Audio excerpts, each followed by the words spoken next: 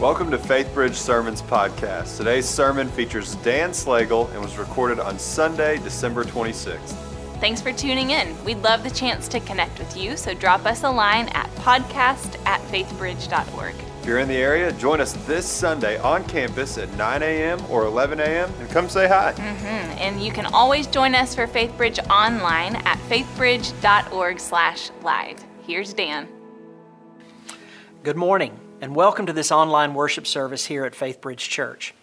My name is Dan Slagle, and I serve as one of the pastors here at Faith Bridge. We hope that you and your loved ones are enjoying a blessed Christmas season celebrating the arrival of our Savior. Today we're wrapping up our sermon series on how to be human, a closer look at the Ten Commandments. For this final installment, we'll be looking at the fourth commandment, a call to honor the Sabbath. We find that commandment in the book of Exodus, chapter 20, beginning at verse 8.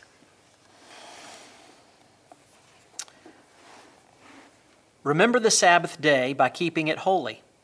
6 days you shall labor and do all your work, but the seventh day is a Sabbath to the Lord your God.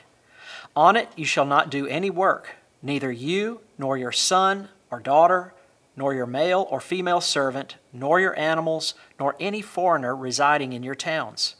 For in 6 days the Lord made the heavens and the earth, the sea and all that is in them, but he rested on the seventh day. Therefore the Lord blessed the Sabbath day and made it holy. For the next few moments, we're going to gain a deeper understanding of the Sabbath by answering three simple questions. What is it? Why should we honor it? And how do we honor it? So let's jump right in. What is the Sabbath anyway? Well, the English word Sabbath comes from the Hebrew word Shabbat, which simply means to rest. Now, for those of us who grew up in church, the word Sabbath has become synonymous with Sunday, the day you go to church. And while setting aside a day of the week for worship is certainly a part of the Sabbath, it is by no means the whole story. Over the years, the concept of Sabbath has picked up all kinds of cultural baggage that really aren't a part of the commandment at all. I can remember staying with my grandparents as a boy, and in their very strict, rural Southern Baptist interpretation, Sabbath wasn't just about going to church. There was also a whole list of things that you didn't do, things which really had nothing to do with work. You didn't go hunting or fishing or swimming, or really any other outdoor activity. You didn't watch TV or play cards, dance, drink, smoke, chew, or run with girls who do. Basically, you just sat around and looked at each other. Nowadays, though, Sabbath has lost a great deal of its meaning. Typically, as long as you show up at church, you've met the requirement.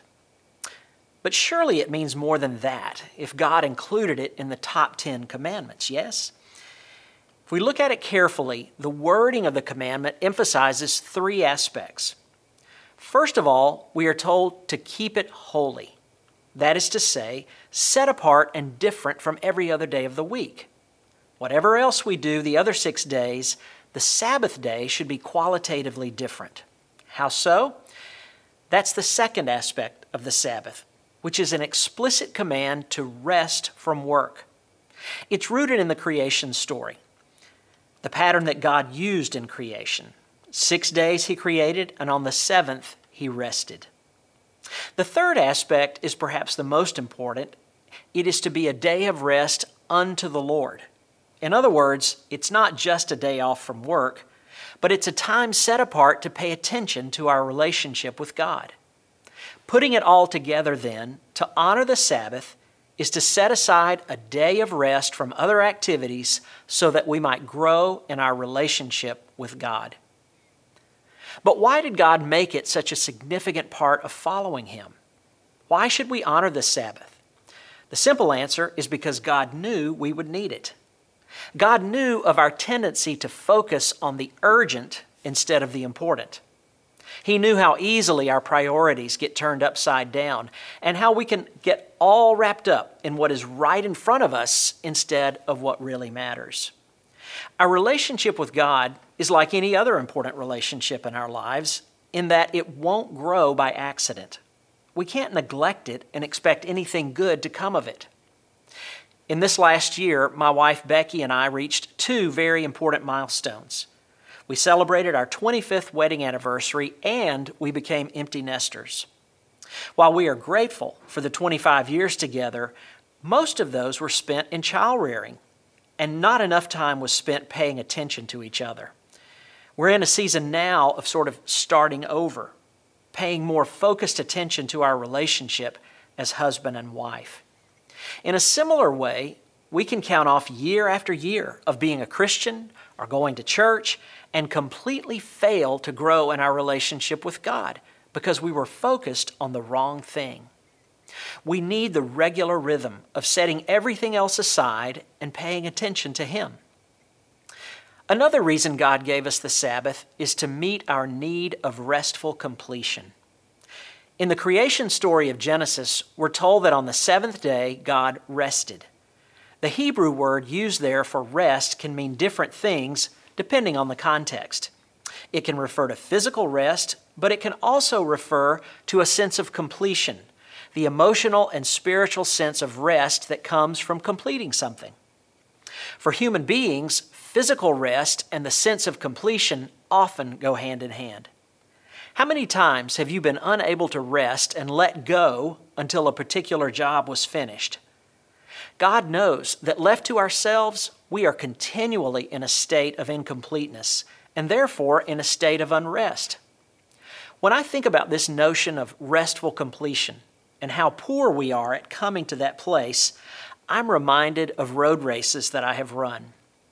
If you've ever run in a road race, say a 5K or a 10K, you know that along the way there are water stations.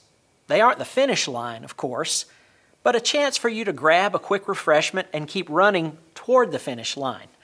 I always hated getting behind someone who acted as though it were a finish line. In the race of life, the problem many of us have is that we never come to a finish line. Life becomes project-oriented and a series of water stations running from one to the next, but never experiencing the rest that comes from completion. God gave us the Sabbath to force us to stop, to understand this week is completed and I need to rest. Projects will wait, but time won't. Will I use the time I'm given wisely and work when I should work and rest when I should rest? It's the Sabbath that enables us to do that. A third reason God gave us the Sabbath is to grow us from being Christians who assent to Christians who obey. To assent to something, of course, is to agree or to approve. As Christ followers, the easiest thing we will ever do is to assent to the truth of God's Word, or assent to a sermon, or a set of theological propositions. Assenting doesn't cost anything, and it doesn't grow us in the least. What God wants from each of us is obedience, taking that which we assent to and living it out in everyday life. As James says in chapter 1, verse 22, "But be doers of the word, not hearers only, thereby deceiving yourselves." So, how does Sabbath help us in this regard?